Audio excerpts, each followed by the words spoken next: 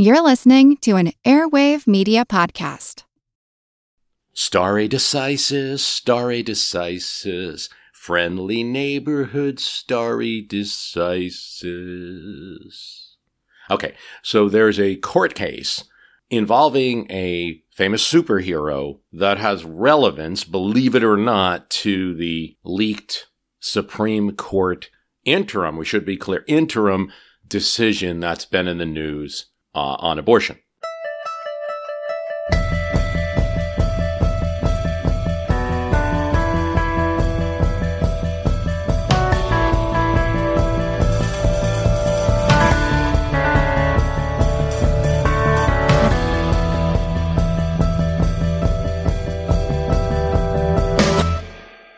It is not a case about abortion, but it's relevant nonetheless. In 1990, Stephen Kimball builds a toy that allows children, and I suppose adults, to role play as what he put in the patent application, a spider person, by shooting webs. And what he does is he has a canister, small one, of pressurized foam string that just attaches to the wrist, and then there's this glove, and there's a lever device. I mean, it's pretty bulky, the whole thing, and somewhat silly, but it shoots out foam that could be kind of like a spider web from the palm of the hand. As a longtime foreign correspondent, I've worked in lots of places, but nowhere as important to the world as China. I'm Jane Perlez, former Beijing bureau chief for the New York Times. Join me on my new podcast, Face Off, U.S. versus China, where I'll take you behind the scenes in the tumultuous U.S.-China relationship. Find Face Off wherever you get your podcasts. Then he wants to sell this license. Sell a license or just sell the patent altogether. So he meets with the president of Marvel comic books, Marvel comic books, to discuss the idea. It's a meeting that will land he and Marvel Comics into the Supreme Court, because Marvel, not too long afterwards, says this is a good idea and develops the Web Blaster, which is, you could describe it exactly as what I just had said earlier, except they don't inform nor pay Kimball. They begin marketing the Web Blaster. It's just like his invention. It has a polyester glove, canister of foam. Kids like it. I don't know that parents like it. I think you could ruin the house with it, but maybe that ship has sailed. Kids do seem to like it. Kimball sued Marvel in 1997, alleging that, among other things, the patent was infringed. The parties ultimately settled that litigation. Their agreement provided that Marvel would purchase the patent in exchange for a lump sum. I think he gets about $500,000, and he gets a 3% royalty on Marvel's future sales of the Web Blaster and similar products. Now, I know we might have many Marvel Comics fans listening, so this is no reflection on the comics, but as business people, I think they make some mistakes. 'Cause first of all, they're going to market this product without paying the guy, but secondly, in the negotiations and when they write the contract, they don't put any end to the royalty period. No end date. Marvel, I think after a period of time, stumbles across a decision, Brulotte case. And when they're negotiating, neither side is aware of this. But Marvel's lawyers are really pleased that they discover this. The Brulotte case prevents a patentee from receiving royalties for sales made after his patent's expiration. It's a sunset to the royalty clause. And Marvel's excited because they're like, we don't want to keep paying 3% on this thing. And Marvel says, in effect, argues to the court, you have nothing to sell us anymore, Mr. Kimball, because your rights to this patent have expired. Anyone can come out with such a device. So you're not selling us anything anymore. And they sought a declaratory judgment in federal district court confirming that the company could cease paying royalties. The court approves. Even the Court of Appeals for the Ninth Circuit affirms it as well. The royalty provision is unenforceable after the expiration of the Kimball patent. The Ninth Circuit and the Court of Appeals makes it clear they're not happy about it. They don't think that this case, Brulotte, that it's based on, is very good law, but nonetheless they affirm it. They say there's something about the Brulotte rule that is counterintuitive and its rationale is arguably unconvincing. The Supreme Court in 2014 grants certiorari and decides whether or not they should not only, favor Kimball, but perhaps overrule this Berlot rule. But in a decision authored by Elena Kagan, she says simply, for reasons of stare decisis, we demur. Okay, so this leads to the question, and Michael Legault asks me on the Fans of My History Can Beat Up Your Politics Facebook site. By the way, if you're not there and you want to follow the program on Facebook, there's actually a page and a group. So the group is the My History Can Beat Up Your Politics discussion group. It is not only me on there, there are also moderators and lots of people comment and things on there. And then there is My History Can Beat Up Your Politics, where you sort of just follow and show your support for the program. Each one of those really helps. You support us any way you do it. Follow us on Twitter, write an iTunes review, on Facebook. All of those things really give credibility to the show. Do you know we were just written up by Time Out magazine and were put on their list of the top 15 podcasts for understanding politics? That's Time Out magazine. I mean, pretty good. Reason magazine flagged us recently. No, in a good way, not the bad way. It's just something that the editor was reading. I don't want to call that an endorsement.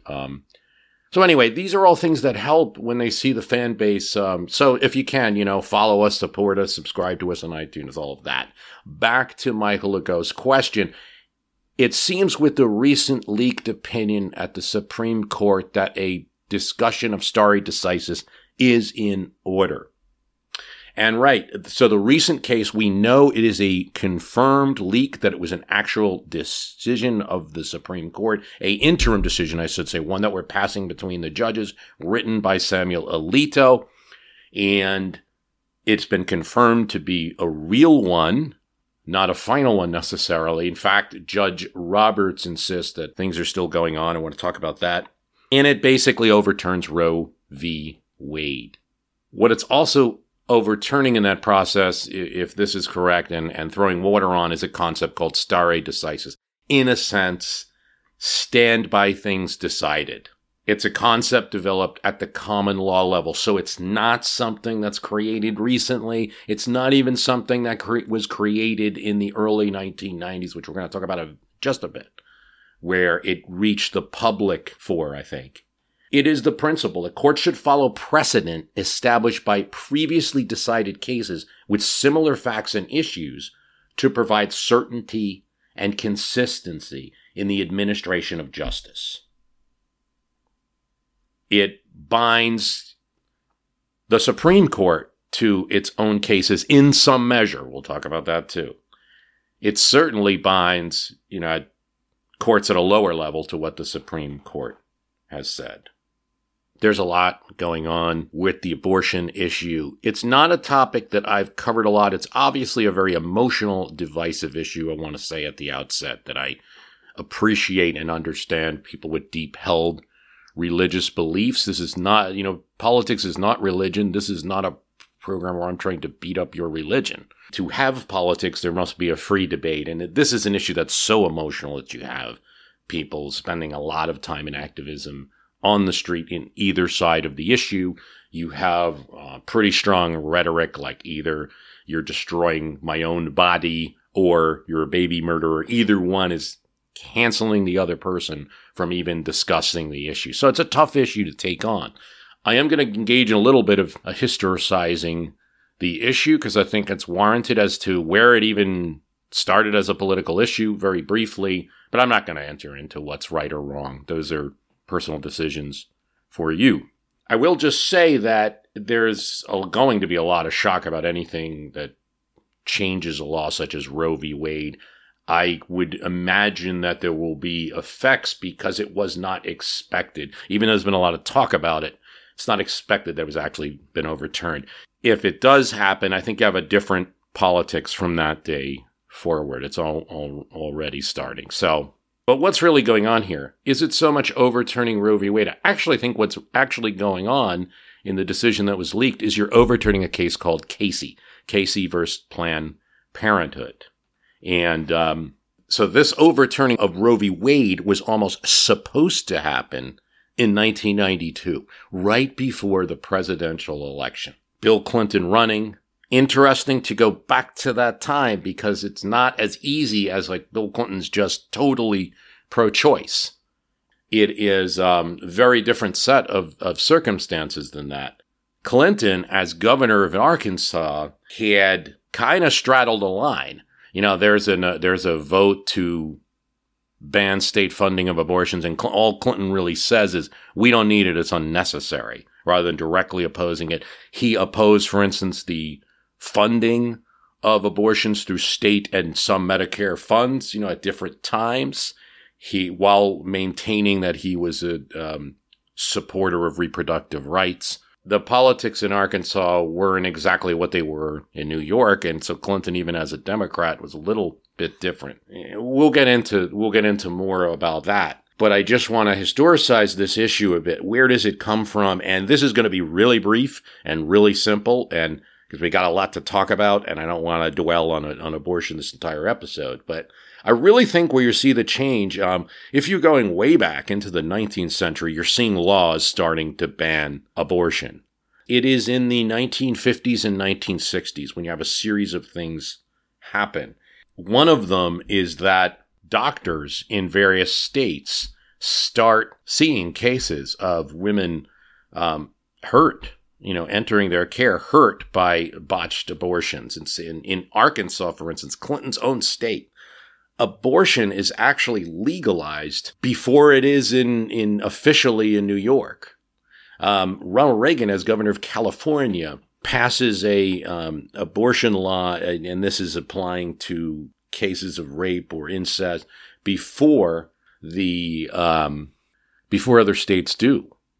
It's because of an active promotion of the issue and a more awareness in the press about women dying from botched abortions. The case of Arkansas was a set of doctors that were seeing women using Lysol as a means to abortion and ending up seriously in trouble as a result of it. So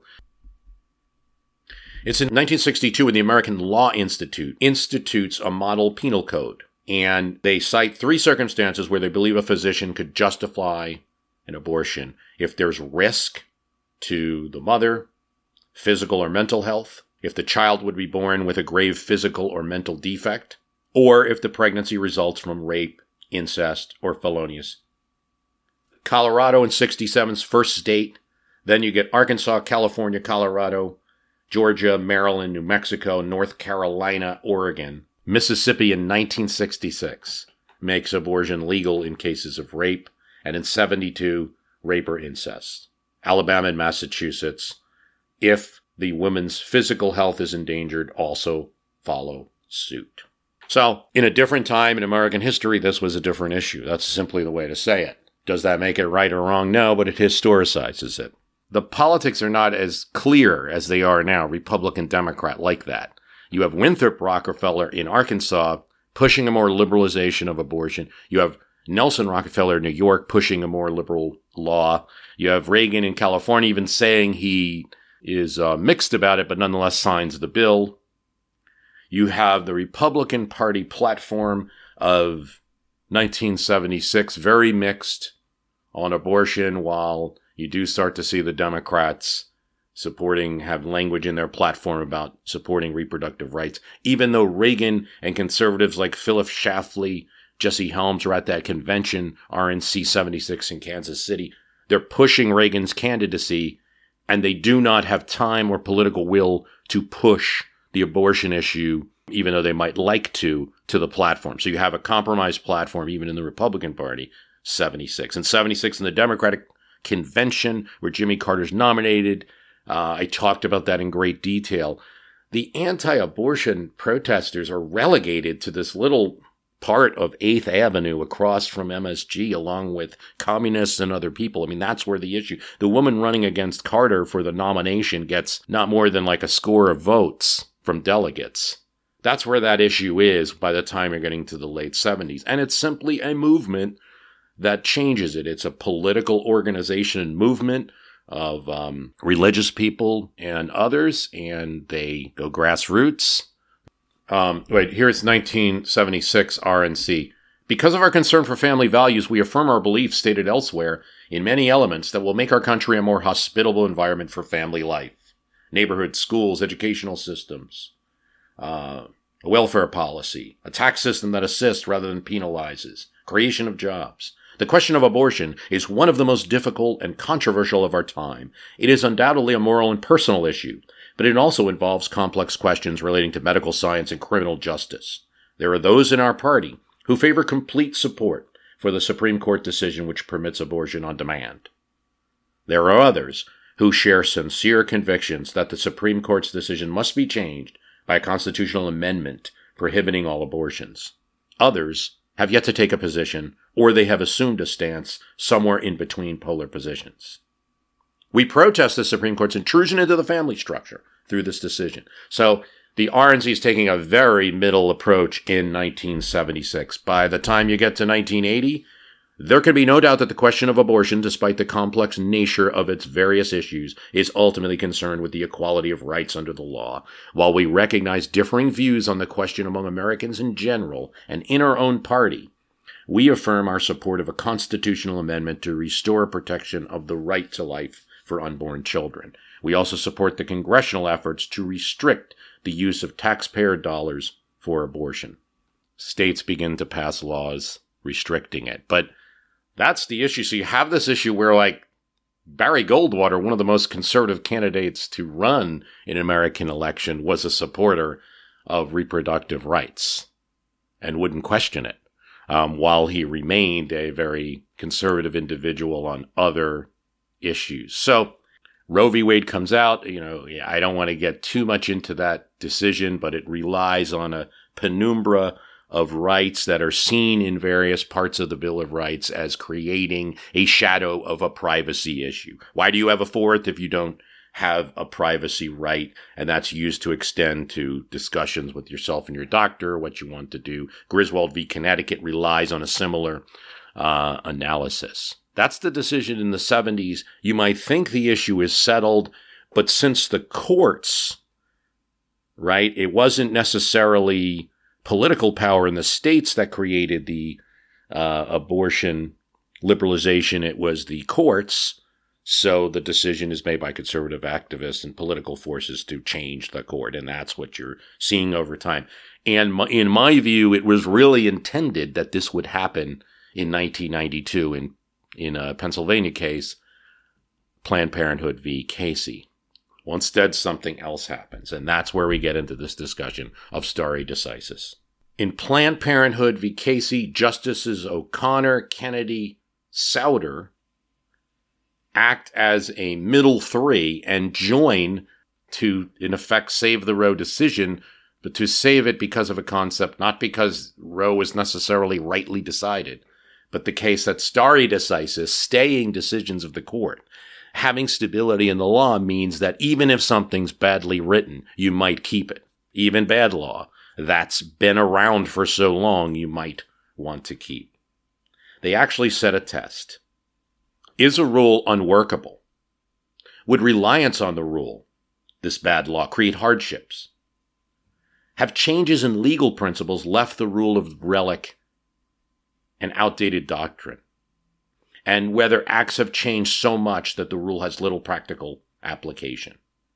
Now, just so it seems all the time like there's like conservatives are against stare decisis and liberals are for it on the court. But that's not really the real case. That has more to do with in the context of the abortion issue or the Roe issue.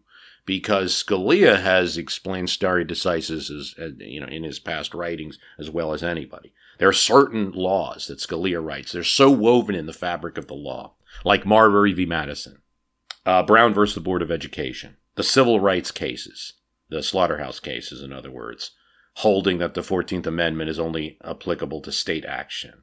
These are kind of super precedents that have no controversy, and they're solidifying their lasting mark. If the court got a whiff that somebody was just suddenly changing something like Marbury Madison, they would use stare decisis, even the most conservative courts, this is Scalia's past arguing, in order to protect that. No controversy. Why is stare decisis a concept? There's a lot of reasons, but one of them is that people have made decisions based on past law, and if you're changing it, that might change a very important life decision. Sandra Day O'Connor brings this up when you're talking about reproductive rights. You're talking about a lot of decisions that are long-term, to say the least. Now, also, it just has to do generally with the law, because if there isn't something like stare decisis, all that's going to happen is you're going to have one court decision, and then you just wait a few years later, there'll be another one. Lawyers won't know what to do. Businesses won't know what to do. Citizens, law enforcement won't really know what to do if they have to keep, adjusting according to the laws changing. I would say the intellectual leader of the conservative side of the court right now, Alito, is definitely a supporter of a qualified stare decisis. In fact, in the case we just discussed, the Marvel case, here's what Kagan writes. What we decide we can undecide, but stare decisis teaches us that we should exercise that authority sparingly, finding many reasons for staying the stare decisis course and no special justification for departing from it. We declined Kimball's invitation to overrule Brulotte. And again, Kimball created his spider device. Brulotte actually has to do with a machine used for hop crops in farming. And essentially, the court found in Brulotte that if we keep allowing someone to get money from a patent, that's going to create a monopoly.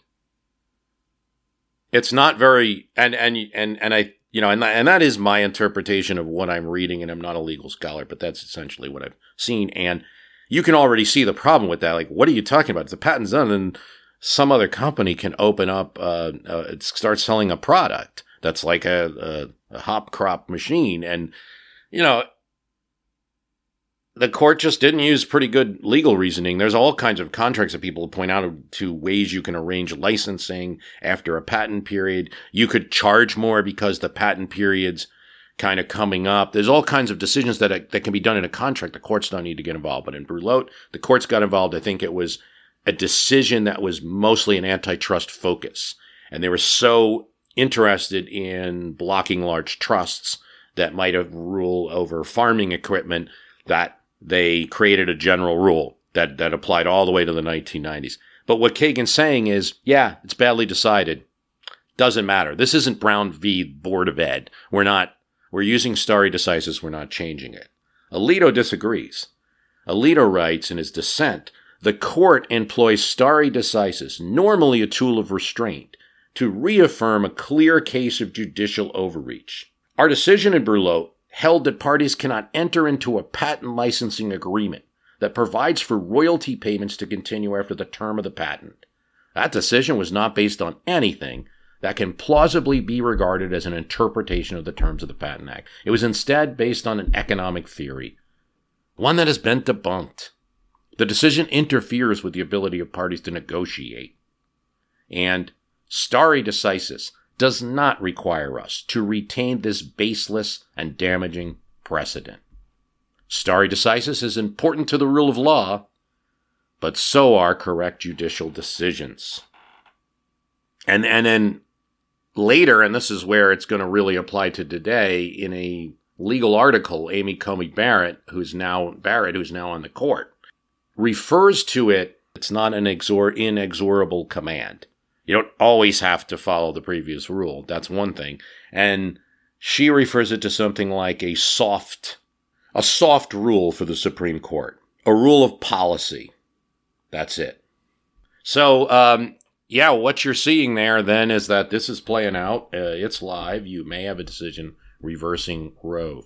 There is one thing that I want to say, and I know this is one of those things that by June I'd probably be proven wrong, but I just wanted to be sure that I make this point. And that's a useful note of history about that Casey decision. So what happened in Casey is 3 justices, unbeknownst to the ones writing the majority, had a different opinion and decided to go towards the center, and at least on the basis of stare decisis, hold Roe. In Casey, though, the secret troika only revealed their change of heart on June 3rd. It was a month before the surprising decision, June 29th, 1992. Rehnquist, this is according to Jeffrey Tobin's The Nine, Rehnquist, the Chief Justice, said, okay, well, I guess you'll rule against me then. Antonin Scalia was very upset. Roe represented everything Scalia most despised and still despises about modern jurisprudence. He saw it as an invented law, instead of seeing it as reading the Constitution, interpreting it. It was, no, it's invented by a judge. The words aren't there. So anyway, that led to a definite blow up and rift. And, the dissent in Casey, Scalia's dissent, is pretty aggressive. And I don't think that O'Connor and Scalia were talking very well after that. I just wanted to point out, though, that anyone who would have leaked a memo in February of 1992, or even April of 1992, would have only saw an early part of the process. So that still is a possibility here. However, the court makeup is very different, and I don't see that you have a Souder or Kennedy type person on that court right now. In 1992, during Casey, Clinton, and we don't really know, I believe either expected or pined for a Roe reversal to bring in votes. That's more speculation. That's the way a lot of people were talking at the time. Jim Carville, one of his key advisors, actually doesn't like the issue as much as you might think. He says, I can show you poll after poll that says that people don't need to vote. Don't vote based solely on the abortion issue. But I guarantee you that for every story out of Washington on education funding, there are 20 on abortion funding. Why? Everybody's for education. There's no inherent conflict there. On abortion, you've got interest groups on each side. You've got fire. You've got rhetoric. It's a point of conflict. It's cheeseburgers. It's cheeseburgers for the media, in other words. He preferred to run on the economy stupid, and that was it. There might have been some feeling in the Clinton camp that when the Casey decision came out, it was probably going to go against Roe, and that would be a big boon to his campaign. Now, Clinton doesn't win by a huge amount. He wins. It's a big landslide in the Electoral College, but it's close enough where there's still a lot of questions. And without Perot, would he still have won? I tend to think yes, but closer. If that's because the decision, in effect, negated one of the campaign issues. And I'm not speculating on whether he wanted that issue or not, or more than the court case or not, but certainly was speculated about at the time. It's a big issue. You had one of the largest demonstrations ever in Washington, D.C. in 1992, pro-choice rally. So again, that's where we are. So stare decisis, reading all that I've, looking at it, and it's such an important rule. But on the other hand, because it's not ironclad, nothing binds the Supreme Court. The old I forget which justice it is. I'm going to say Byron White, but I could be wrong. He was asked once, what do you need to get a Supreme Court decision? And he held up his hand, 5. So nothing is binding with the Supreme Court. They're not a legislature, but they're politically appointed. We know that. And you can definitely influence it through a series of appointments. There was obviously a concerted effort to change the court during the Trump presidency, just as there was during the Clinton presidency. It just was more successful during the Trump presidency. In the Clinton presidency, I think he would have kept appointing more and more if he could have gotten additional appointments. Nixon certainly aggressively tried to change the court and succeeded to an extent. Of course, it's the court that Nixon changed that ruled on Roe. So it's a which to me just reflects that change in the issue. It was not the bread and butter issue of the 60s and 70s. It came out of the late 70s. That's when it first, in Bill Clinton's governor, and you first starting to see the protests there. And because decisions that have great tumult, issues that have great tumult, issues where there's a lot of action in the legislatures, are the kind of things that I could imagine. I wouldn't personally argue this, but I could imagine a argument where there's so much, how can we say this thing's settled when, this many states have changed their laws about it? And my argument would be, well, if I saw 13 states passing laws about Griswold v. Connecticut or other rules, 13 other states with a very different interpretation of the Fourth Amendment, I would not, that would be pretty weak tea to me to have a justice of the Supreme Court use that to justify overturning. But I think that that's always a possibility. Yeah, I'm not sure who on the court right now would be against that overturning. And the statements that they make while they're getting confirmed, it's pretty easy to go around that. If you're defining, as cases in the past have, you're defining stare decisis as not inexorable. That means not impossible to stop or prevent, then that's where it is. Then, when the court leaves the scene having rendered a decision, I believe you shift to the political arena, which is where the people who are arguing for this decision want it to go. And I think you get to a change in politics, of enormous proportions. And we'll certainly see what happens. You have a midterm coming up, and normally the party in power loses seats. I think it's still going to happen, but I think you've perhaps dulled the knife. You don't have the kind of free shot on goal, inflation, cost of living complaint election that you might have had. I'll have another episode on as we get a little closer looking at that. Thanks, Michael. And we got a episode today with a bunch of questions from listeners. It's going to be a huge episode, so keep listening. Buckle in. I want to point out I'm going to be on the Music Rewind podcast in June. Why don't you subscribe to Music Rewind? It's someone talking about an album they like. For me, it's the Bruce Springsteen album, Nebraska, that I'll be talking about. But there's a lot of good albums being discussed. If you like music, subscribe to the Music Rewind podcast. Richard Bay, friend of the show, has a podcast now, so I want to plug his podcast and YouTube channel. Go on there. If you've heard him on the show before, he's always been a big supporter of My History Can Beat Up Your Politics. Dan Byers asks me, thoughts on the U.S. grant revival movement? I think, for one, it's long overdue. And what he's talking about is that historians are starting to look at Ulysses S. Grant, reconsider his presidency.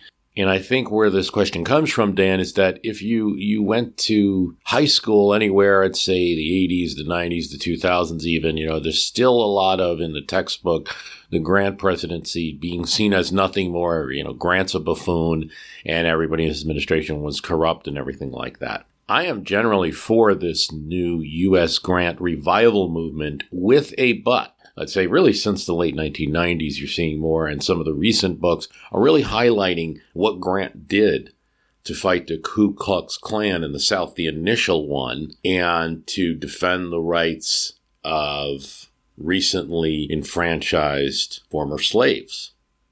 And to be sure that they were protected in some cases and rooting out some of the secret organizations that were terrorizing them.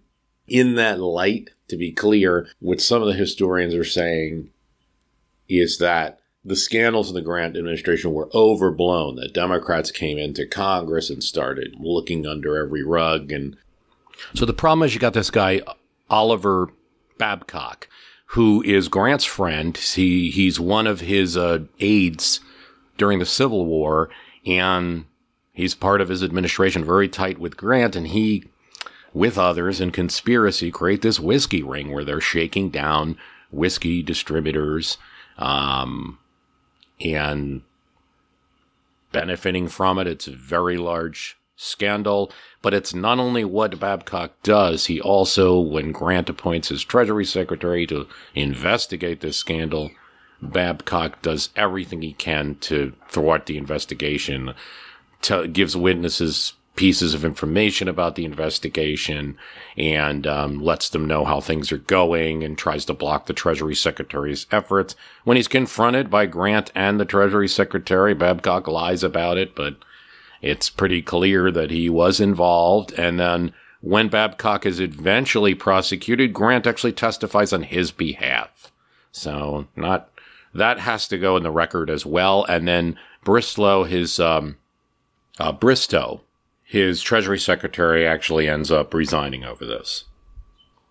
There's also a depression during Grant's term. He's a little cozy with Jay Gould and some of the financiers. There's a bunch of different scandals outside of the Babcock scandal. That's just one that's really close to him. I just think all of that enters the record in equal measure. And as long as you do that, I'm okay with the Grant revival, because like a lot of presidents, there were some bad things, and there were also many, many good things.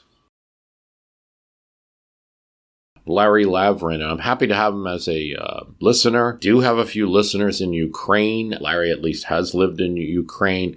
I am pleased to see it. I still see it pop up as one of the countries. Larry says, "Hi, Bruce. My wife and I were discussing today the actual rise in support for the Ukrainian war in Russia, and also the increased buy-in of the ludicrous suggestion that Ukraine is full of and run by Nazis. She suggested it was connected to a die-in-vain syndrome, as more than 22,000 young Russians have now come back in body bags. I was wondering if you'd like to comment about that in America's wars, or how far back it might go, or if it had any particular effects on the wars, or any other kinds of observations. It's kind of an obscure particular question, so no worries if you skip it. Cheers." Larry adds, "P.S. about Nazis in Ukraine. I lived there for 12 years, and I can say for sure there's more Nazi sentiment in the U.S., a country which did not suffer through Nazi occupation and offenses. Ukraine probably suffered more during World War II than Russia. Not to mention the president of Ukraine, Zelensky, is Jewish." All of that is true. I mean, the Nazi thing is a ruse. It's to me, it's a linguistic weapon. You throw a term out. This is half the battle of politics. These linguistic weapons that appear, you've thrown, what's that thing? Don't think about an elephant, right? Don't think about the Stay Puft Marshmallow Man. Don't think about an elephant, then that's all you can think about. He says the word Nazi, and then that's all that's on your mind. Well, maybe it's true, and you just start thinking. I think these are just linguistic weapons that get thrown in political debates, even geopolitical debates. It's so important for fact checkers, and even partisans have a role in the fact-checking process. We aren't just submitting to some kind of linguistic attack that has colored our minds. Okay, enough on that. Back to your question, die-in-vain syndrome. What that would mean is soldiers coming back in body bags from a war. And the first thing we might think is that's going to lead to disapproval of the war. And I think your wife is right to question that. What we think is going to be the natural reaction to something isn't often it. And here, I think, the numbers vary, 15,000, 22,000, whatever it is, but even Russia's admitting it's a lot of casualties. They lost 15,000 in the Soviet war in Afghanistan. And it completely changed the government of the country. It absolutely did. Gorbachev, one of the ways he made his name was castigating generals because of the failure in Afghanistan. And the ability to shun the military a bit led to the civilians to have more power, i.e. perestroika. So it changed the government completely, but it took time, and that's the key here. Okay, so die-in-vain syndrome means you can't stop the war. The public can't stop supporting the war because people have died in it. And in order to honor them, you have to continue the war. It's a very strong argument. Just a couple of examples. One is the Civil War. What is the Gettysburg Address if not the ultimate die-in-vain speech? The Union cause was helped by the fact that so many had sacrificed. Like, how can we stop this, right? How can we let and that was the argument used against the Copperhead, the Democrats in the North that wanted to end the war. How can you let those soldiers die in vain? Even when McClellan, 1864 Democratic candidate for president, is going to run against Lincoln, he is given a platform Chicago platform of 1864 the Democrats put out looks like surrender to him. And he actually makes a statement. I will not abide by this platform. I'll abide by my own feelings. Thank you very much. And again, he makes a died in vain statement that, in other words, those soldiers that served under me, McClellan had been Lincoln's general in the war, I'm going to honor their sacrifice by not just giving up to the South. And I think it would have forced McClellan, I mean, that's just a what if, but it would have forced him to something. I think there would have had to be a little more fighting before there was a negotiation had McClellan won the presidency, and it's because of that died in vain factor. It goes in a lot of ways. I think that's a bulwark of Lyndon Johnson's feeling about why he could not abandon the policy, in addition to not wanting to get attacked. It made him look at any movement that was anti-Vietnam with great suspicion. You look at the League of Nations after World War, what we're removed from now, we just look in a textbook and talk about Wilson and his stroke and fighting for the League of Nations. What we're removed from now is the idea that part of that was we need a League of Nations so that those soldiers would have died for something. So it can be positive and negative. It can prolong a war, or it can make a cause for the wars it did in that cause in World War I, or in the Civil War, where the cause was freedom. So what that leads me to believe, and this is not good for the idea that like popular sentiment in Russia might be going against the war, which I think it is a little bit, particularly in the cities. But there's no media allowed that would be critical, which is going to eventually influence a population, make it difficult to have any other opinion. Not impossible, because people read between the lines. Again, I go back to my upcoming Soviet Union podcast where we're going to find out about how Russians dealt with propaganda media. But also, journalists are being jailed for criticizing the government. So it's making it impossible to see anything else and to be reinforced, even if you have an opinion against the war. That being said, I believe that there are hundreds of thousands, millions perhaps, of Russians who are against this conflict. It's just that open and public support is easier to see. And the died in vain makes an argument. So what is it then that ends wars? And I think it's time. That's not good for a conflict like Ukraine when you use that analysis. On one hand, it's really bad for Putin that he lost basically the Soviet Afghanistan amount of casualties in a few months.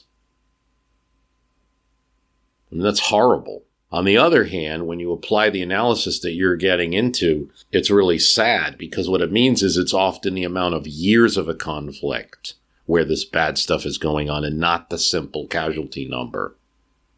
Because the casualty number can be rhetorically spun into a sacrifice for some great purpose if it's believed.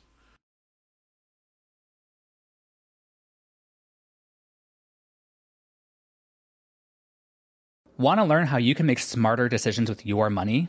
Well, I've got the podcast for you. I'm Sean Piles, and I host NerdWallet's Smart Money Podcast. On our show, we help listeners like you make the most of your finances. I sit down with NerdWallet's team of nerds, personal finance experts in credit cards, banking, investing, and more. We answer your real-world money questions and break down the latest personal finance news. The nerds will give you the clarity you need by cutting through the clutter and misinformation in today's world of personal finance. We don't promote get-rich-quick schemes or hype unrealistic side hustles. Instead, we offer practical knowledge that you can apply in your everyday life. You'll learn about strategies to help you build your wealth, invest wisely, shop for financial products, and plan for major life events.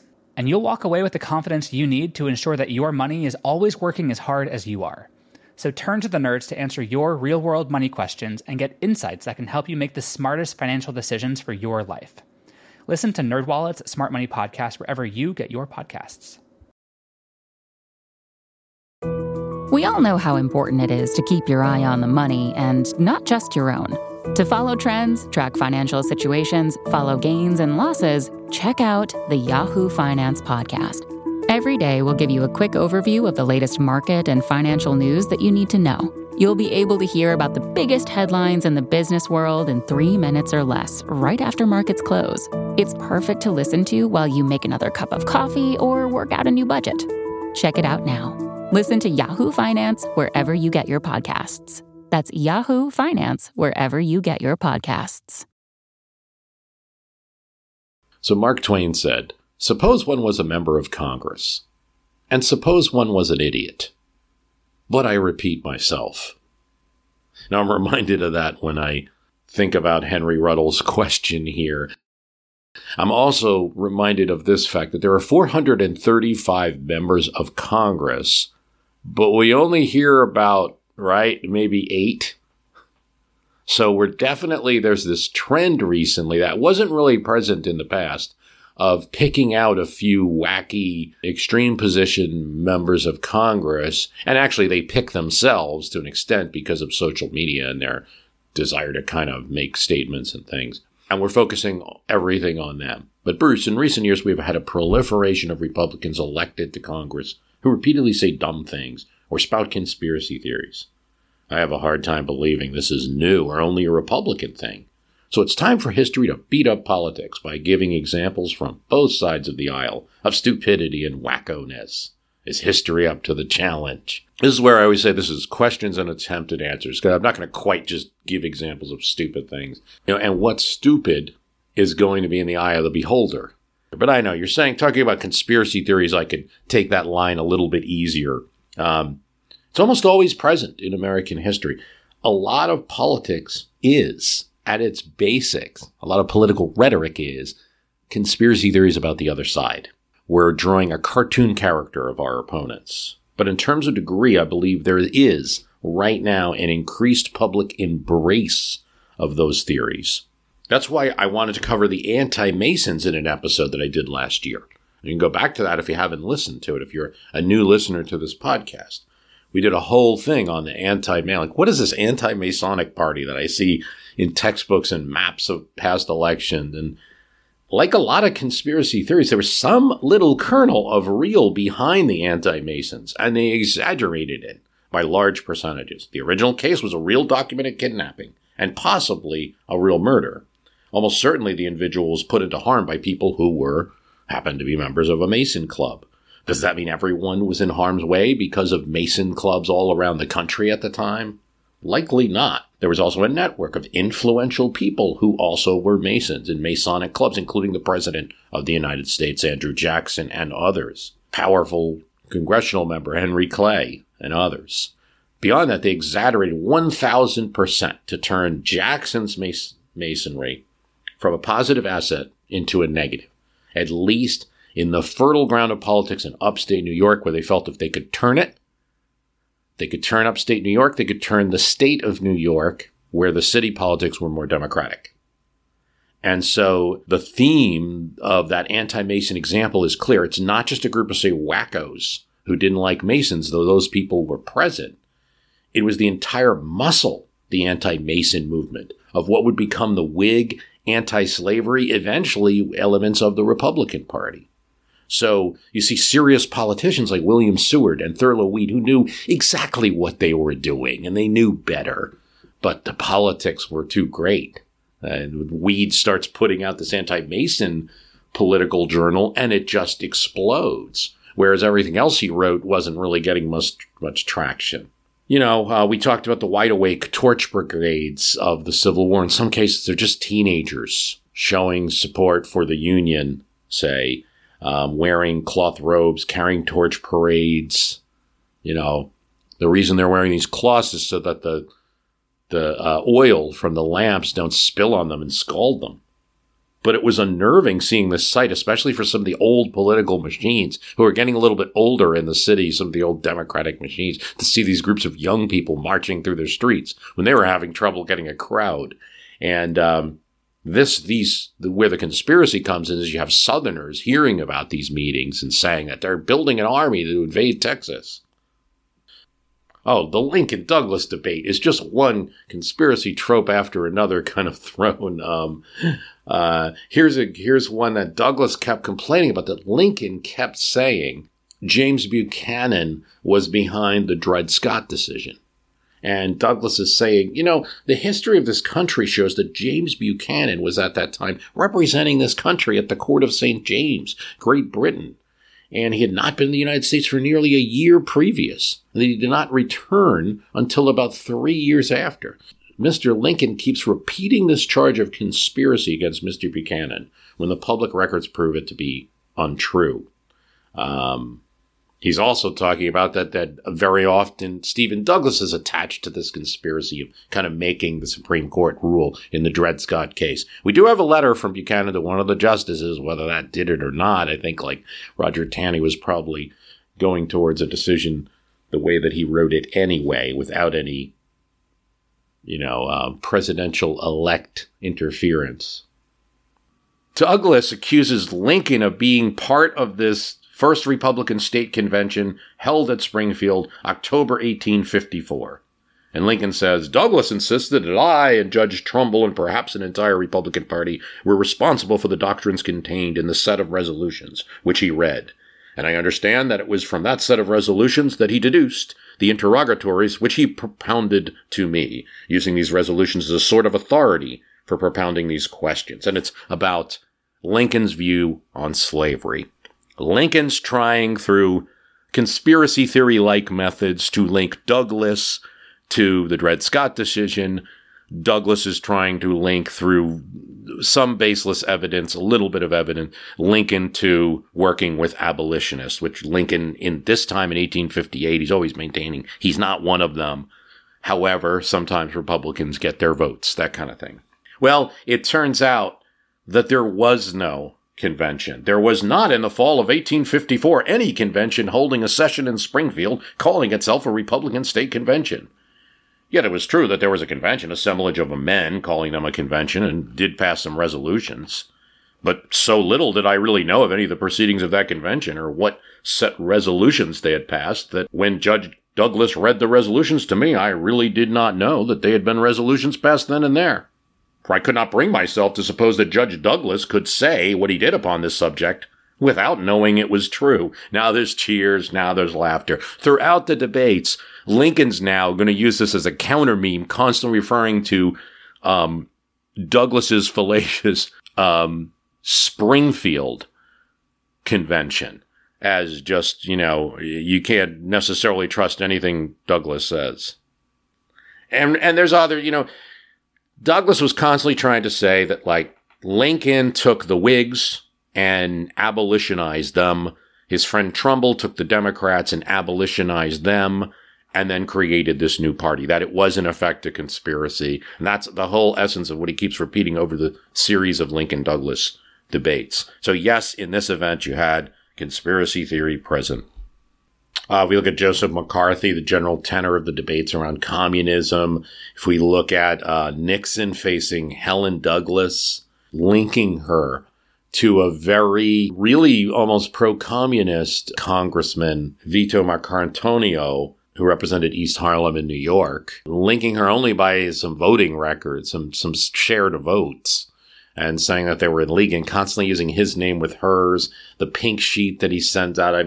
So there's a lot of, that early 50s GOP attack on the Truman administration and is rooted in some conspiracy. Now, it turns out that someone like a Nixon was right about certain individuals, like, say, Alger Hiss. But McCarthy, and the overall attack was still represented this kind of broader conspiracy attack that was well beyond what was actually going on. This is a quick brush. You can go to John Birch, you can go to the LaRoche people. There's always this kind of conspiracy politics involved, but I think they were relegated to tables that used to be outside the post office or something. But there always were LaRoche people out there. So what's going on, right? Who's on the left? I think there's always a lot of this, the corporations are taking over much more than time. Big banks, big oil companies, big pharma. Well, don't use drugs, oil, or credit cards then. And they never look at that side. I think I can be critical of the left in that way. You don't look enough at that side. It's just looking at the corporate instrument. And yes, the abuses that can happen at very high levels at times without seeing it. But what else? How else would you structure society? Another leftward example is not to forget, while it never reached the levels of 2020, and that's why it's very different from, say, Stop Steal. there was a decently sized black box voting movement in 2004, most notably a figure named Bev Harris, who found like 40,000 secret voting machine files on the web and talked about it. That would have us overruling a 100,000 vote Ohio result and give an electoral college vote to Kerry.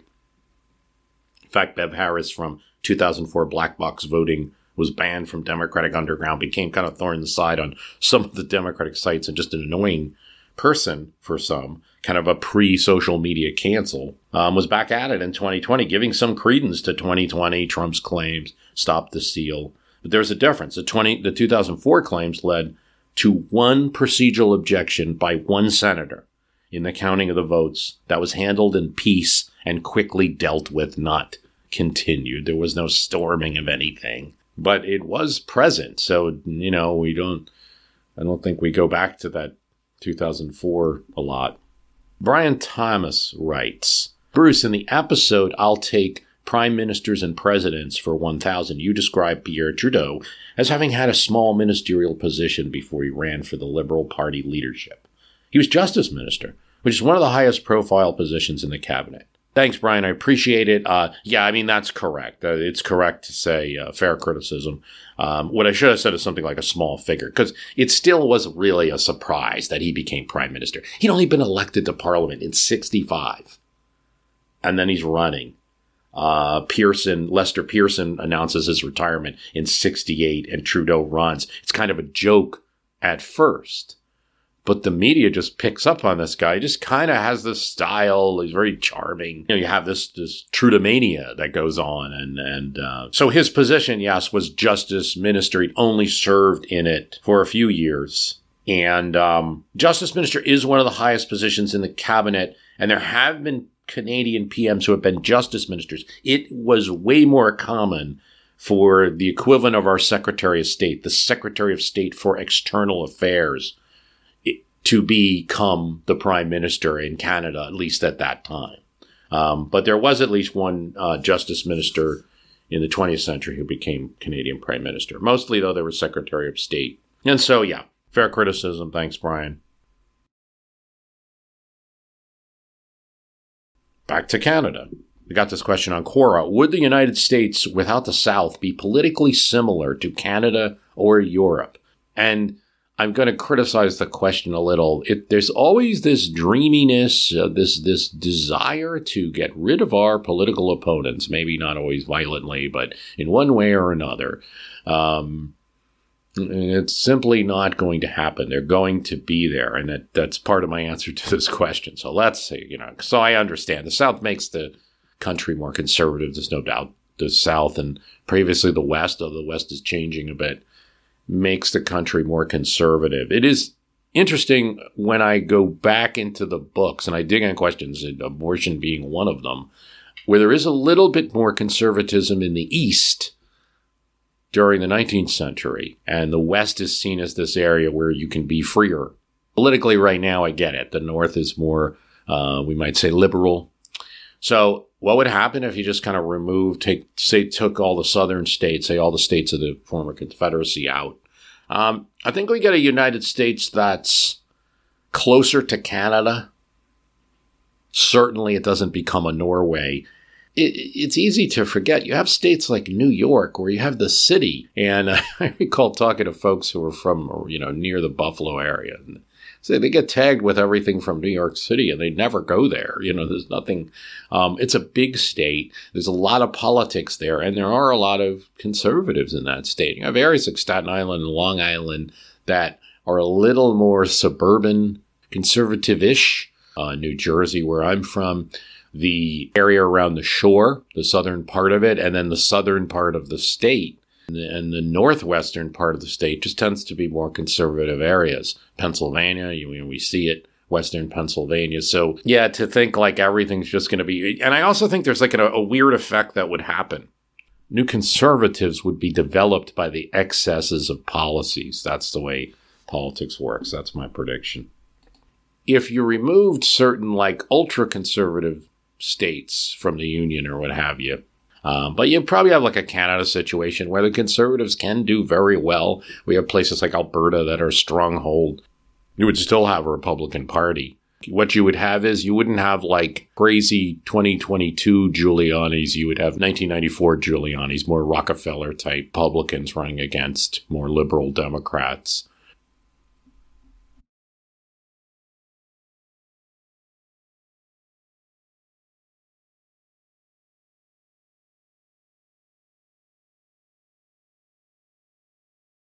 Mike Yakim writes, pointing out an error that I made during the podcast about Kurt Schmoke. Always happy to hear that. I am not infallible by any means, guys. I have to tell you about some mistakes, some major, on your 9th January podcast, R.E. Kurt Schmoke. While it's true industry was on the downturn in Baltimore in the late 80s, early 90s, the Bethlehem steel plant was not closed. It was still working 3 shifts. It would later close in 2004. My dad was a supervisor, and the General Motors Browning Highway plant closed in 2005. I was there for that. It's now an Amazon facility. The steady decline of manufacturing decimated the city, and as you point out, it's a city of negative population growth. People like myself, Mike says, who could take transfers to different states, jumped on it. I enjoy listening to your show while building Chevrolet Traverses and Buick Enclaves in Lansing, Michigan. Chasing the GM dream of retirement has taken me to 3 states and 4 plants. The only reason I go back to Baltimore is to see my parents and eat the seafood. Thanks, Mike. I'm always glad to hear corrections. I by no means consider me infallible, nor my history can beat up your politics the end of all knowledge. But hopefully people are launching off from this launching. I get inspired from this launching off point and read other things and investigate more. Because this is one where research was conducted in 2017, it had been something that was limited to premium subscribers, and then I put it on the main feed, brought it out this year. I'm not sure of the source of all of my contentions that these plants were closed. I know there were a series of articles about Kurt Schmoke, the mayor of Baltimore, facing a declining city, where he's talking about plants being closed. In the case of Bethlehem Steel, I did see that. I just simply read an article too quickly, where Schmoke had actually just said that in 1967, the largest employer was a steel company, Bethlehem Steel at Sparrows Point. And you could drop out of school and make a good living. Today, the biggest employers are Johns Hopkins University and Health System. So that was at least the reason for that one. So sorry about that. I'm better at it than I used to be, even in 2017, or just check things a little more. I like mistakes if I'm going to make them where the overall theme is true. I mean, this man was facing, as mayor, a city on the decline, but it does happen that plant was open. Thanks for listening. I'm glad to hear we can provide some entertainment while making cars that we all drive. Let's see, Dave writes, in the podcast about Taft and the Mann-Elkins Act, was that railroad bill in response to the Standard Oil manipulations, or was that a different era? Remember, it was the episode about Millions Fall. The first part of it was about the treason in the Civil War, but we also talked about Taft, and that Taft wasn't just this buffoon. He actually did something in his presidency and passed a couple laws, and Mann-Elkins is a very important one that extends to TV, and even the Taft family got into TV, not him, but his relatives. And were involved all the way into iHeartRadio, into podcasting. So, in any case, Dave's question is, so that was, did he pass that law in reaction to Rockefeller? Yeah, I mean, Rockefeller was one of them. Rockefeller and favored clients of the railroads that were getting better rates and forcing the railroad to charge their customers more, total violation of today's rules, but legal then, though condemned. It was Rockefeller. It was also Carnegie Steel. Was a big one that the railroads would favor, and then if another steel company tried to use the railroad for shipping, they would be forced to pay high rates. So Mann-Elkins ended that. Brian Fredericks writes, I'm a big fan and I have been listening since 2010. You played 1 or 2 Charlie Parker songs in your newest episode, Pre-War 1941, and I loved them so much I was wondering, what are the names of those songs? Thanks, Brian. They're not Charlie Parker songs. What I just wanted to do is give people a little flavor of what Charlie Parker might be like. I don't play copyrighted music. I only play music from the free music archive, and that was a couple of bands were used there. One is called Jazz at Mladost Club, Mladost Club, and it was their song Karina Blues. They are from Serbia, a jazz band from Serbia. Another one is a band called Blue Dot Sessions and their song Dangerous Swing. And still another is Lache Swing doing Sweet Georgia Brown, which I have in the background. I had another shout out to Matt Schneider, a friend of mine and also a listener, who was asking me like, oh, is that Sidney Bechet instead of Charlie Parker? I was like, no, it wasn't any of them. I only play music from the freemusicarchive.org. It's actually a great place if you want music for podcasts and things. And you're really, all you have to do is give attribution, which I usually do in the show notes. I think I missed it in that one. A lot of the music that you hear in my history can beat up your politics. If I'm playing music, it's usually Lee Rosevere. He's most of it. And I'm mentioning him all the time. And, I also help support him. And I try to limit music. I know people don't like too much of it. I get it. It's a great segue. It's harder to do segues without it. It changes mood. It changes it's a new subject. Why did John Kerry and the Democrats lose the 2004 presidential election? Just not enough there is my answer. Not enough in that people hadn't turned against Bush enough. It was a national emergency after 9/11, and that really extends into the 2004 election. You're only getting in the middle of the summer of 2004 where people are starting to majority saying this Iraq war is a mistake. That's a hard ground to run on. The economy had improved from the post 9/11 and dot-com bubble slowdowns. One of the strongest opposition campaigns to a sitting president, just not enough. Kerry as a candidate, kind of like, something missing, Very strong candidate in some ways, very presidential-looking senator and person. Bush, on the other hand, isn't a strong candidate either, so it's kind of this mixed election, and he came awfully close. And what if I was, if you were in the Democratic Party at that time, I think you really, oddly enough, wanted to go for popular vote loss and electoral win. It's just to simply win Ohio. I would have chosen Gephardt. And that I think was a mistake, or someone from Ohio. I don't know who, because that was what the whole battle was about. And if you could eke out a mere 100,000 votes there, you could have won. That's what the election turned on. I'm going to say one more thing about Kerry and that campaign. The war was rapidly turning into what many would term an occupation, and we're losing soldiers. It wasn't going as well. The people weren't receiving us in Iraq as George W. Bush had planned. There was a lot to attack there. The Boston Convention was kind of like where Kerry ran on his war record. No retreat, no surrender type stuff. And I think there something was missing, because Kerry had been a war protester, but you hadn't heard enough about it. In other words, what he should have said, and here I'm putting like consultant hat on, is I was somebody who fought in the war, but then I turned against it. And the same thing with this Iraq war. But instead it was more of like, we're going to go in there and we're going to win it. I'm going to win it. I'm going to do a better job. And that's a tough message against an incumbent president. That's why I think it didn't jive. And it opened him up to the Swift boat attack, because he had this past of protesting. That's what he was really known for. Yes, he had been a veteran. He obviously served, and that's important. But he had also protested, and there wasn't enough of that in the initial launch of the campaign. It was easy to show, if you're going to run as a veteran, we're going to get, and some of it's fake news, people who never even served with them. They might have served in Vietnam or on a PT boat, but not with him. And they're saying he's, terrible and all of this stuff. Kerry was a person who testified before Congress against the war, and Nixon actually thought he did a good job of all people. It was very convincing, and they had to counter it. He was a very well-known and powerful spokesperson at that time, and also he, threw his medals away. I mean, I think you had to embrace that more than he did, is my point. It would have been a more vigorous campaign. That's part of it. It was a squeaker. A squeaker. The other thing, so there's another effect. So that's all from the Kerry side. That's like all from the Democratic side. Let's look at it from George W. Bush side. Here's the other thing. Rove, Bush, Melham, running the GOP at the time, took Ohio seriously. And so did the Democrats, but they took it really seriously, and they built organizations of people in counties where they just weren't getting the kind of voter turnout that you normally would get.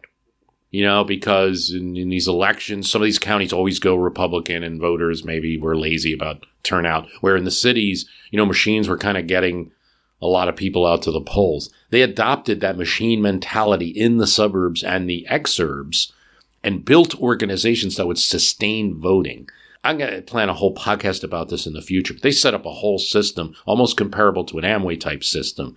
And Democrats didn't even know what they were hit by on election day when the kind of GOP turnout. So the Democrats do this really super job at turnout and bring in all these organizations and think that they're going door to door and doing a great job. And they're just shocked by, we didn't expect in this county there would be that many older Republicans voting. So there's this whole organization. Now there's a whole story with that. And I think I have a podcast coming where I break into that a little bit. But some of the people that ran that campaign in Ohio were anti-Trumpers by the time you get to 2016. But nonetheless, that infrastructure was built up. Real close election, though. And in a close election, everything counts.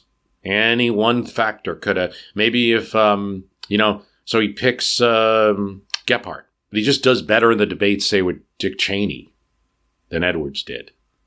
In that close election, half a point in the polls or something, it counts. That was a squeaker.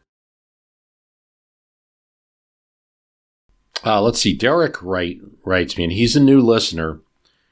As a first taste of My History Can Beat Up Your Politics, I just listened to your episode, Third Parties, the Moped and the Maserati, dated March 20th, 2019 in the feed, but actually from 2012. I was surprised and disappointed there was no mention of the main impediment to third-party success, the first past-the-post FPP electoral system in the U.S. and some other large Anglo nations like Canada and the UK. In most other democracies, some form of proportional representation is used to avoid the common problem in FPP systems of a small majority of the popular vote giving a huge majority in legislature to the winning party, disproportionate to the popular vote. PR takes many forms and it isn't perfect, but it's better than FPP. And certainly it's the main reason third parties face such huge chronic obstacles to success in FPP countries. Thus, my surprise, there was no mention of PR or any type of electoral reform in your episode on third parties. Now, as a listener and given you a huge backload, it's very possible you talked about it somewhere else. Okay. And he also says, Derek, he's very adamant about this PR system, and I want to convey that. He says, if not, it's a topic well worth covering, if only to let Americans know that their electoral system is globally atypical, antiquated, and permanently stuck in a two-party quagmire. Okay, so it is an episode from 2012. It is available in the feed. I kind of like that one. Third Parties, the Moped and the Maserati. We talk a lot about John Anderson's 1980 third-party campaign, and that's the reason for the title, because his campaign manager, David Garth, was like, we're a moped running against a Maserati, and we're trying to run a third-party campaign in America. So the reasons I say that third parties didn't win in that episode that he alludes to are funding, budgets, the fact that there's no established party in each state if you're running as an independent. You don't have that down ticket supporting you in all cases unless you're really good at organization. But also because people don't like to waste their vote. That was a big one in 1980. John Anderson would get 21% in polls, but then the actual vote 6%. And then if people asked if you thought there was a chance of winning, more people would even say that they'd vote for him. So there's this factor of people want to be effective in picking the president, not wasting their vote.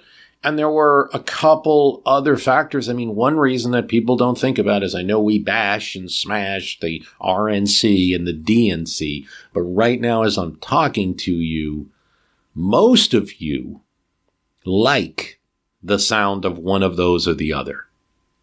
I know there's a group that doesn't. I know there's a group that's going to say, I hate all the parties. I hate the DNC and the RNC. But there's a pretty decent group, maybe even a majority, that's going to say, I like Democrats. I like when I hear the word Republican. I like that. So that's a factor too. It's not like these are horribly unpopular institutions. That's just presented that way with some kind of independent, maybe libertarian or very left-wing or very right-wing viewpoint that doesn't like the parties. That's not the majority of people. Most people do pick one in America. So there's a lot of reasons. Those are the reasons I gave.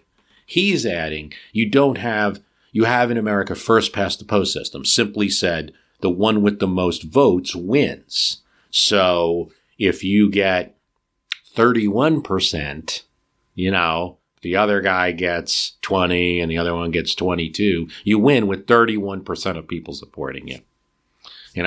Where this happened almost was actually when we had a third party run and you had Perot running and you had 1996, Bill Clinton almost winning Wyoming. They were thinking of going to vacation there because they could pick up that state, which would never vote for a Democrat, but with a third party split, it might.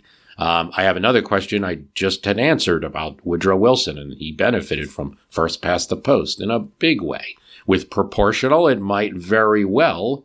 I'd have to do the data on that, and I haven't. But I can at least say that Roosevelt would have had a much better chance of becoming president under a proportional system where you said, in effect, we allocate electors by the percentage of the vote that you got. Okay. Derek, it appears, feels very strongly about it. I will just say that a couple of things for Americans, unless they're really politically involved, FPP or first past the post, they don't know it. It's not as much of a debate here. That's probably why it didn't make it into the episode. There's some other reasons. I tend not to, it depends. Unless I'm going to structure an episode that way, I'm talking about the reasons in the system that we have. A third party's not elected. I'm not just going to think about any system that we could create and we don't have it. So that was probably what informed that. I also want to say it doesn't even get the discussion that you might get in the UK. In the UK, you have the Liberal Democrat Party, which routinely gets a good percentage of the vote and very few seats in Parliament. There was a classic election in the 1970s. I'm going to say 74 and hope that I'm not wrong. In the 74 early election, the Liberal Democrats get a huge amount of votes, but end up with like 8 seats. And they did television advertising, they did everything because of the gerrymandering and first past the post system, and there was just few seats that they could win. In other cases, Liberal Democrats have gotten, over 50 in the 2010 election and became a governing partner, but that's rare. So they do, just because of that party and other parties, there's a lot of discussion of getting proportional representation instead of first past the post in the UK. But that discussion hasn't translated to much real action on it. They don't seem to be changing anytime soon. Here, it's more at a local level. You might see some of this. You also see some ranked preference voting that just happened in New York City at the mayoral election. I do think at least that first result of ranked, didn't turn out much different than what most of the polls said would be for first past the post. But hey, and again, that's ranked. That's a little different. Okay, so here's there are a couple issues with proportional representation here that I believe would send it to it would have to be a constitutional amendment to really make it work. This electoral mechanism would hurt the case. Elections where there's no 270 electoral votes for one candidate go to the House, and thus you have the chance of better voting, but perhaps less chance of actually picking the president with the system.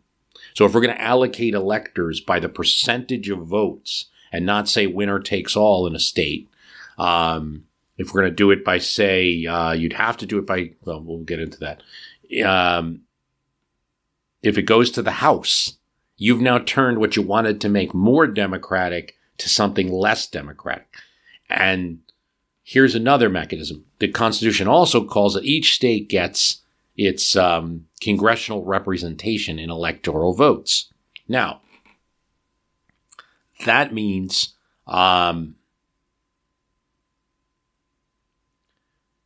it's still not perfect. That still limits the amount of winners they can be in a state. Most likely, so it still limits the amount. It's not going to be a perfect science there. But I do understand the point. Smaller parties could be better represented under the system. I just think a lot of the elections are going to end up going to the House the more popular these third parties get. And there you're going to have to hope that your third party has representation in these delegations. So you're going to probably need to make it work, really, a constitutional amendment, which in American history is difficult. Last one's 92, and it wasn't even a real serious issue. So the last serious one was 72. It's a long time ago. That being said, I've now talked a bit on an episode about proportional representation. A funny thing, you asked if I had talked about a previous episode. I don't really know anymore. It's 400 and many of them are an hour or 2 hours. I really don't know. I don't have a great index of all the episodes or know what I've talked about. It feels like I have talked about voting in the past. Anyway, thanks for writing, and that's what I think about it right now. I think there's one more thing to say.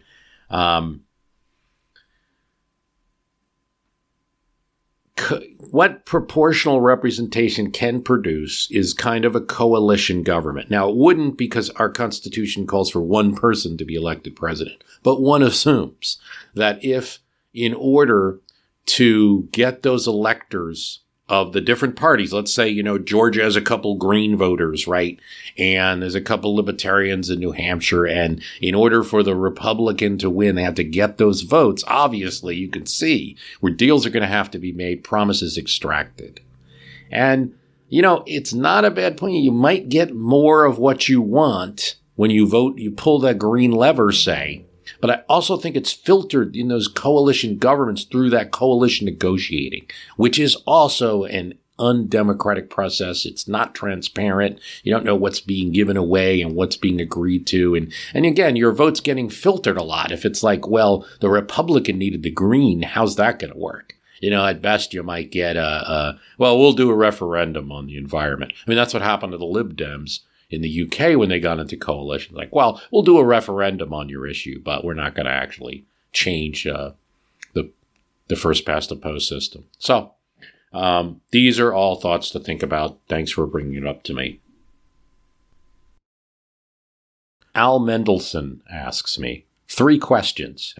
With what president would you most like to have a dinner, take a cross-country bus trip for 40 hours, and be ruled by? So that's 3 different questions. Have dinner, take a cross-country bus trip, about 40 hours, and be ruled by. I'm going to get Chester Arthur in here. You just know it.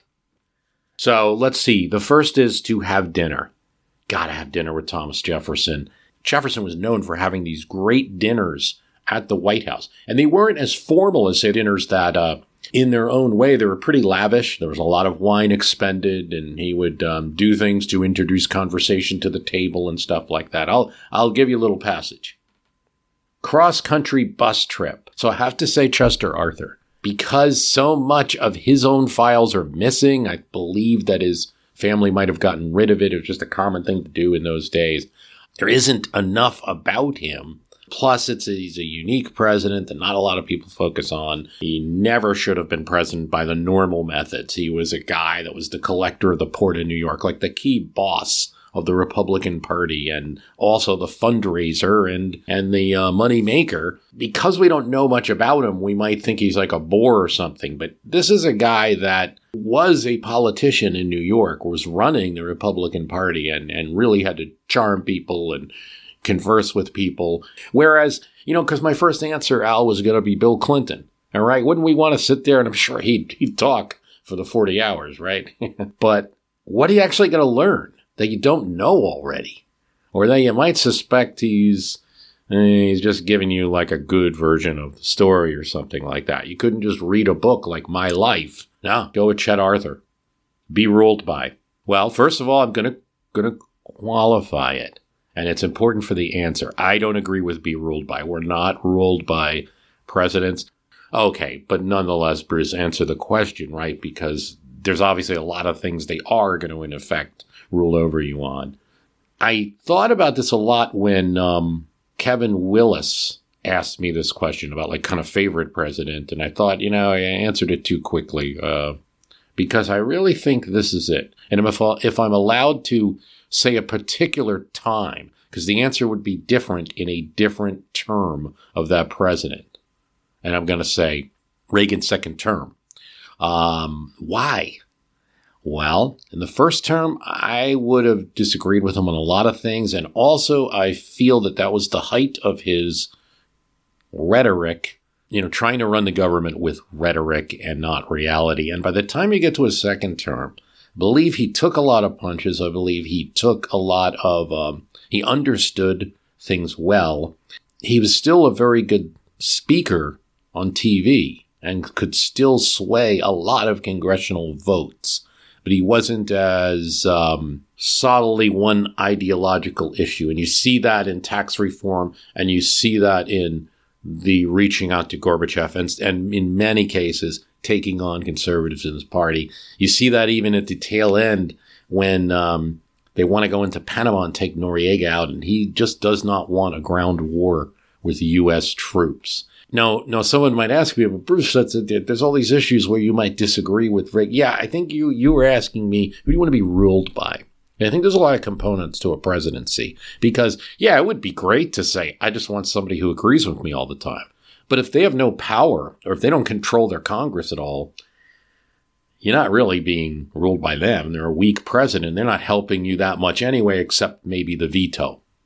But if you look at him, in that second term, he still had the ability to sway. Boy, Republicans did not want to pass that tax reform, and he got it passed. Don't think the relationship with Gorbachev would have been as possible with a Democrat in that White House. So you had somebody who, and I'll be honest, a lot of issues coming from a more liberal, at least center-left side of things. You're going to say, Bruce, that's crazy to pick, someone like that to be ruled by. But you have to understand that then you have this person who, if he's on your side, he's got the ability to actually get something done versus a president just going to sit there and be a partisan and at best just protect and veto things. And I think he was also moving center on a lot of things and reversing some.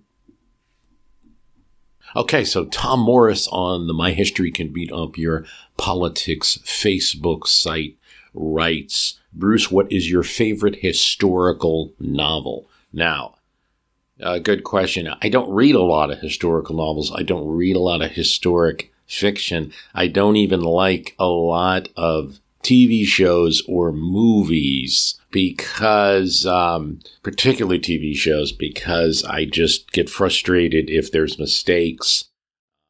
Everything we do here is trying to find out the facts of history.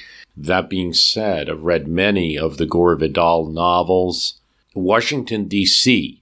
by Gore Vidal is a good one because he tells the story from the point of view of a Southern senator who is a Democrat during the presidency of Franklin Roosevelt, who is also a Democrat. But you get to see how this Southern character, this Southern senator, absolutely despises Roosevelt. And, but yet they're kind of locked together on certain things. And he's limited to what public statements he can make because he's also a Democrat and erstwhile supporter of the New Deal while trying to limit it. Why did Charles Evans Hughes resign his seat on the Supreme Court to run against Woodrow Wilson, given that this meant Wilson would appoint his replacement? Given the contemporary climate, would any justice consider doing that today? I think that the court was always contentious. So it would be wrong to say, wow, you don't have the atmosphere in 1916 that you had in 2022 because it's not exactly true. It was, Republicans did not want Woodrow Wilson to get an appointment any more than Republicans would Biden today, right? I mean, that's going to change a whole host of particularly labor legislation that they weren't.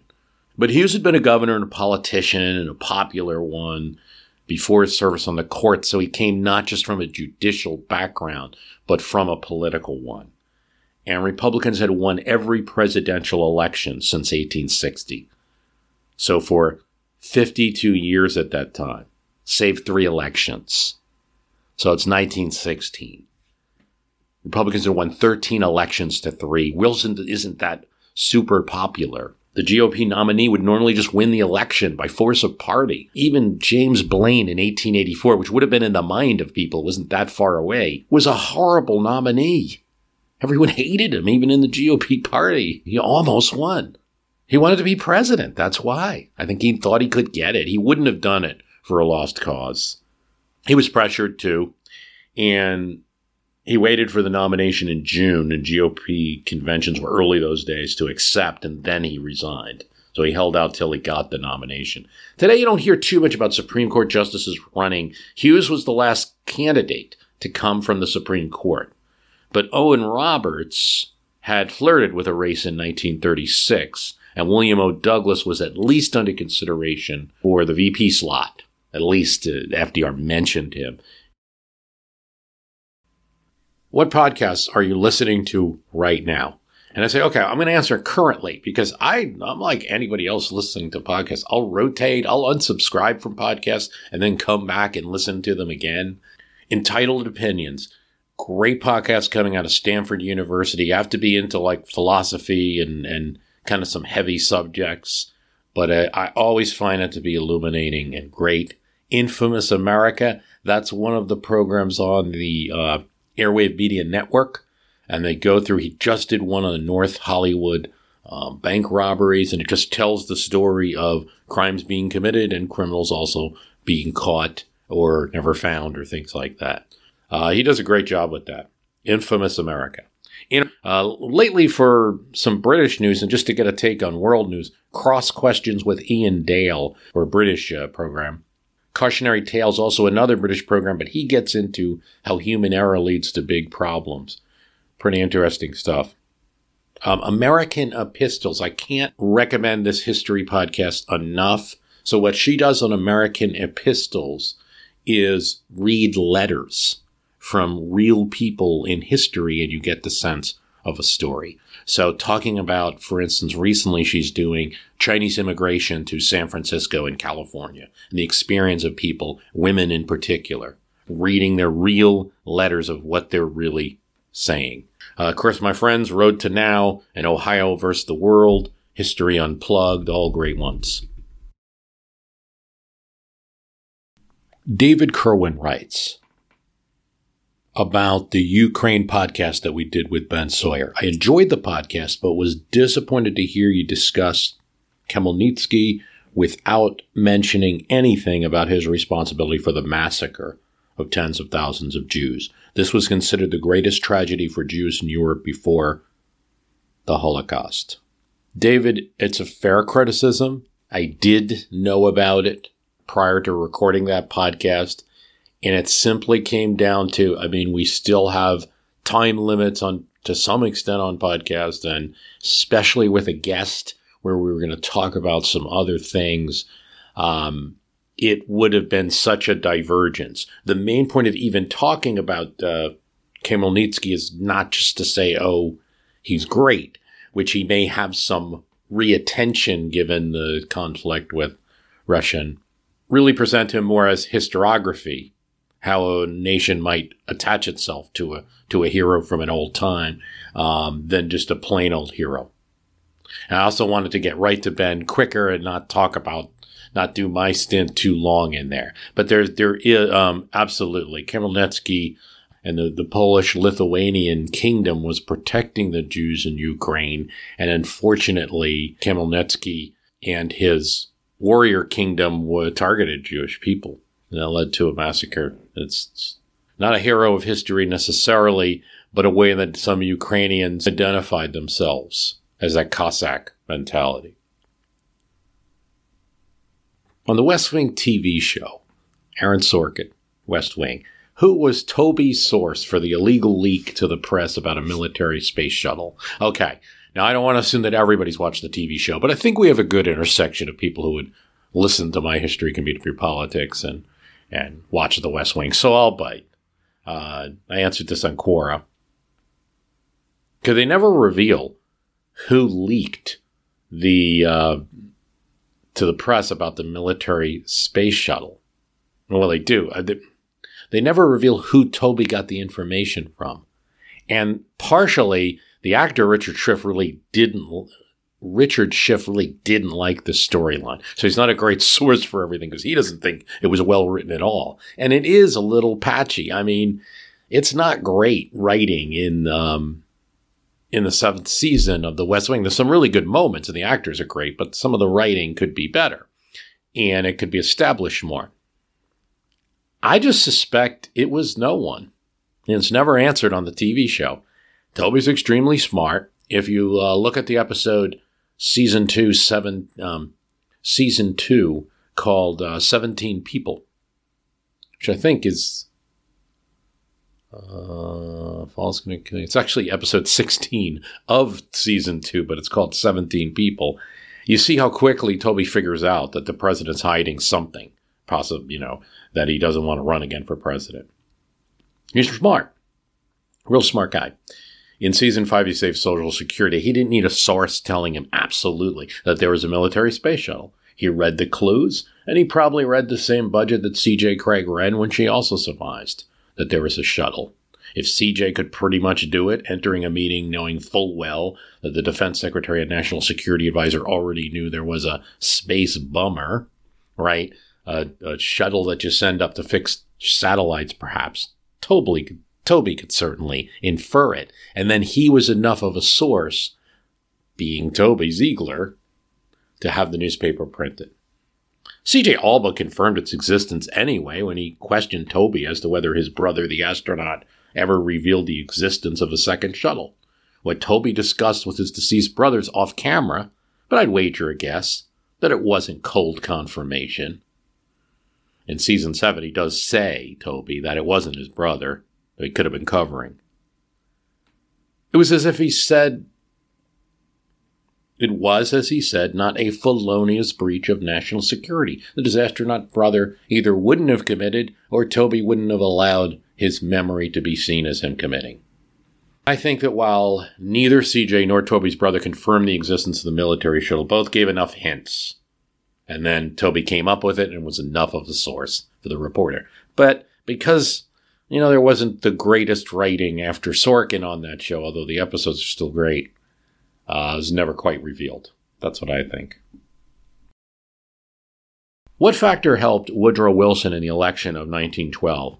It's the Republican split between Taft and Roosevelt. That's why Woodrow Wilson wins the general election. Absolutely no doubt about that. He does not win a straight-up election without the intra-party Republican fight.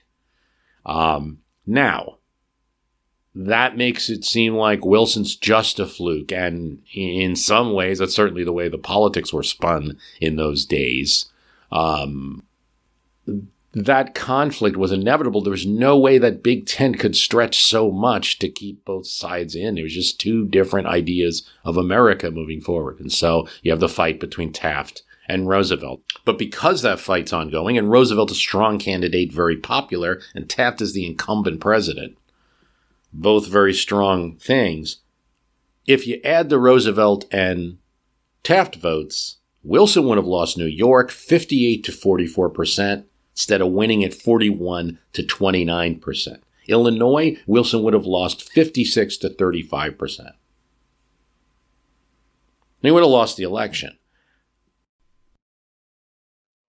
Why is Bill Clinton generally admired by Americans when he was impeached and formally charged with lying under oath and obstructing justice? And I don't know if the person that asked this question maybe weren't around for the events because it was a pretty common opinion at the time. But I'll answer in the traditional fashion I think most people would answer if they're not a severe partisan one way or the other, and then add something to it that I don't think people think about. So the first thing is that the impeachment was more unpopular than Bill Clinton was, deemed by most Americans at the time as unnecessary. The perjury was put into a context about what he was lying about, and it was seen to be about sex rather than an embarrassment, and just didn't seem to be impeachable, even in the books it's a crime. But I'll add this note that I think other people don't think about quite. Bill Clinton was a rare president in American politics. Since public opinion was measured, he started very low in approval ratings and then grew over time. They didn't have a great opinion of him in the beginning, and he kind of gained more of that opinion by the second term, really by the end of the first term, after people got a taste of the government shutdown, a taste of Republican Congress and what they were offering, he improved by contrast. That's not the way it works with most presidencies. It's not the way it worked, for instance. It's not the way it's going with Biden, not the way it went with Obama. Most presidents start with goodwill and they move down. Just a simple pattern of presidents over time. No zealot like a convert, I think. So having already came back in the estimation of a lot of Americans, they've been through lows with Clinton already, kind of knew who he was, didn't care to put him down again. Hence, in my opinion, just a huge increase in approval after impeachment. I also think there was more activation of partisans that at the time, Gingrich as a figure was polarizing. Majority of Americans did not want impeachment, not only in polls, but also in a midterm election in 1998. Republicans went through with the impeachment in any case. Senate disagreed, got a mere 45 votes where 67 was needed. Now, when the founders, framers, whatever you want to call them, decided on impeachment, they made sure it was separate from crimes. That works both ways. A president can be impeached for a high offense related to the power that there may not be a crime on the books.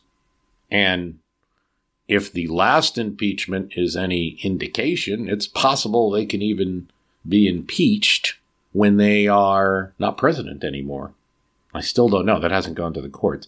So the crime of perjury did not constitute removal in the view of the political people who had those votes. The Senate at the time, though many a senator voting for Clinton criticized their behavior while they were voting. Here's an example. Bob Kerrey, a Democrat, far from buddy-buddy with Clinton, was an example. He says, as he's voting to acquit Clinton, Nebraskans, including me, are angry about the president's behavior. We find it deplorable.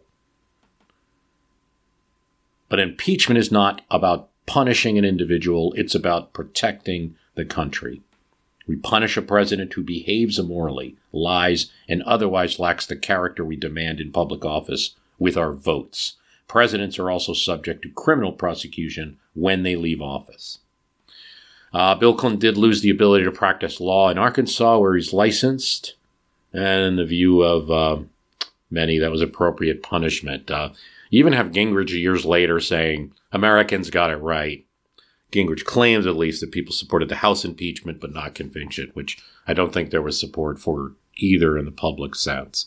Bill Clinton's image has changed over time, by the way. And, I think the Obama years created another Democratic ex-president that shares the stage with him, and I think has, even if they appear at rallies and stuff together, I think that diminishes his elder statesman status a bit because he was, Clinton had many flaws. Henry Ruddle asks me, how about this old chestnut? How does the U.S. compare with ancient Rome?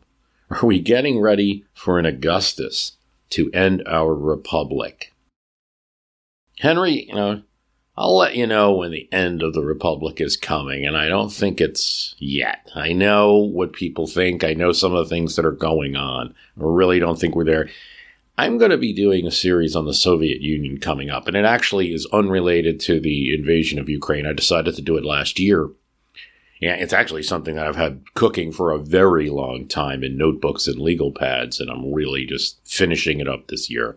when you have something like the Soviet Union and the level of secret police and KGB and infiltration in every aspect of society, a KGB department assigned specifically to the clergy to harass, intimidate, to infiltrate, to pick leaders, assigned to factories, listening on telephone calls. I mean, that's the end of the republic. When you cannot exercise free speech, that's when you know it's happening. Now, there are some danger signs in our society right now. And I know a lot of people are going to go immediately to like cancel culture or something, but I see an equal to that if that's taken to an extreme. Right now, I think in a lot of cases, the victims, in quotes, of the cancel culture have more, are doing quite well in their careers in because America offers such a variety of media platforms, including the one that I'm talking to you on, which many have found, so that I think some of that's overblown. But there's another factor too, which is like the doxing and the just kind of shouting down, or people just being intimidated to speak because of the social media platforms and the personalization, and or being worried about attacked for their speech and the like. So should have the right to associate, to speak, to be able to protest in a group. I am divided, and I let the courts decide whether it's where those boundaries are. I'm going to have Lynn Greenkey on soon, who's going to talk about a lot of this stuff, but whether it's the sidewalks or whether you can protest at night or things like that. But just, people feeling violence, possibility of violence if they go to a protest or go to associate or redress their government. But, when you hear that Soviet Union cast, I think it'll give you a vision. And the reason I'm doing the Soviet Union cast is not just to look at some abstract alien place of the past, but to look at us. And, it's kind of like if you see those signs, then you know you're there, Another technique I have is look at everything that Alexis de Tocqueville said was great about American democracy.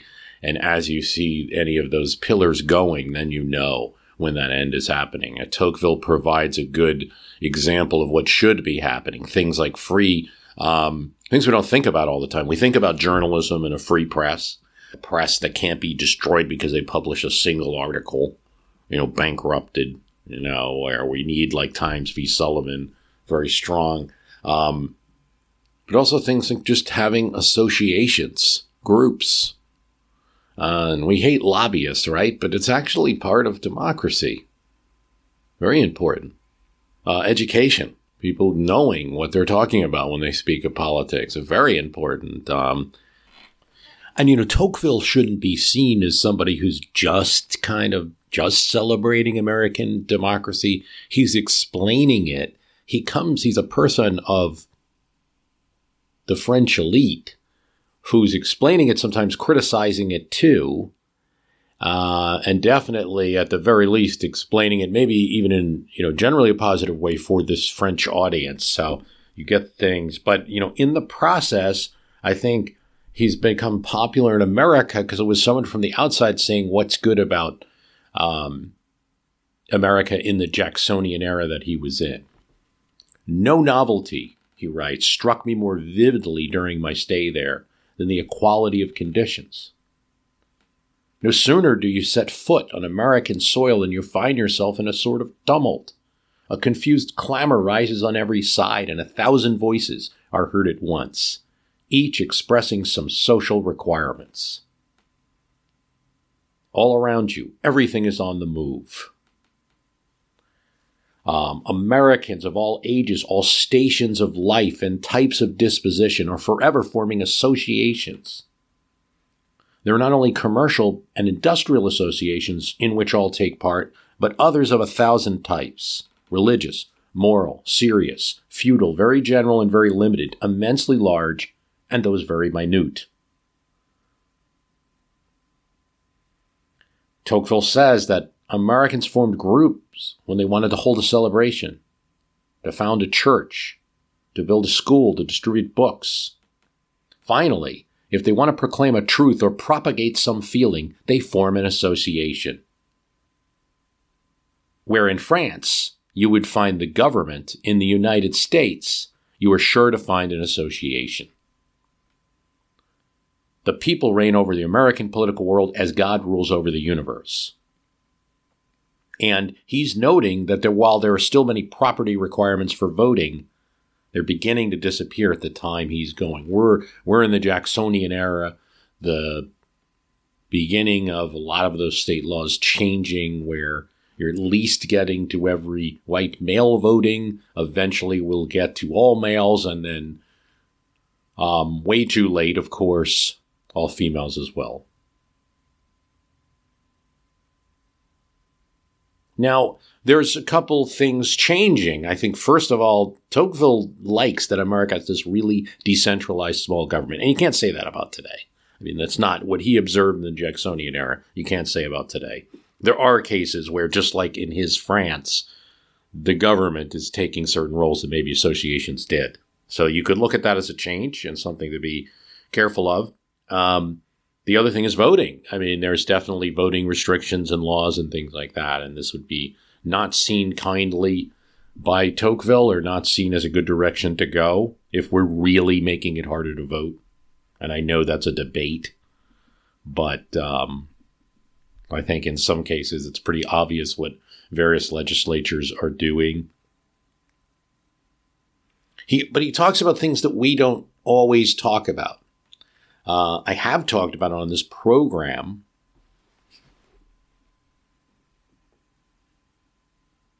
Tocqueville doesn't just say rah, rah, America. He's a little bit questioning at the end whether it's working. It depends on themselves whether equality is to lead to servitude or freedom, knowledge or barbarism, prosperity or wretchedness. That's how he ends his book. Because he feels that a democracy might create people who, now that they're all equal, will end up actually creating a larger government. They don't need the government to protect them, is kind of his point. It's a little bit outdated point, so that they'll just keep giving away rights to the government. I mean, it's an interesting point. These are the things to look at for Tocqueville. So you see these very positive signs of more podcasts than ever before, more people talking and listening, and more venues to listen than ever before, mixed with also some troubling signs that social media brings, like maybe some intimidation, harassment, doxing, and things like that. And the much maligned Senate, which doesn't allow for people to do things. There's this great moment I described in the impeachment cast, where Aaron Burr, who's vice president, gets up and makes a speech, a farewell speech to the Senate. He's about to leave as vice president. Jefferson's not happy with him. He'll end up prosecuting him later in his second term. And, we don't think of Jefferson as a tyrant like that, but Burr gives a speech defending the Senate as the place where a tyrant will fall. And you see there that that mechanism happening. It's often difficult to stand up, but those are the mechanisms you got to watch for.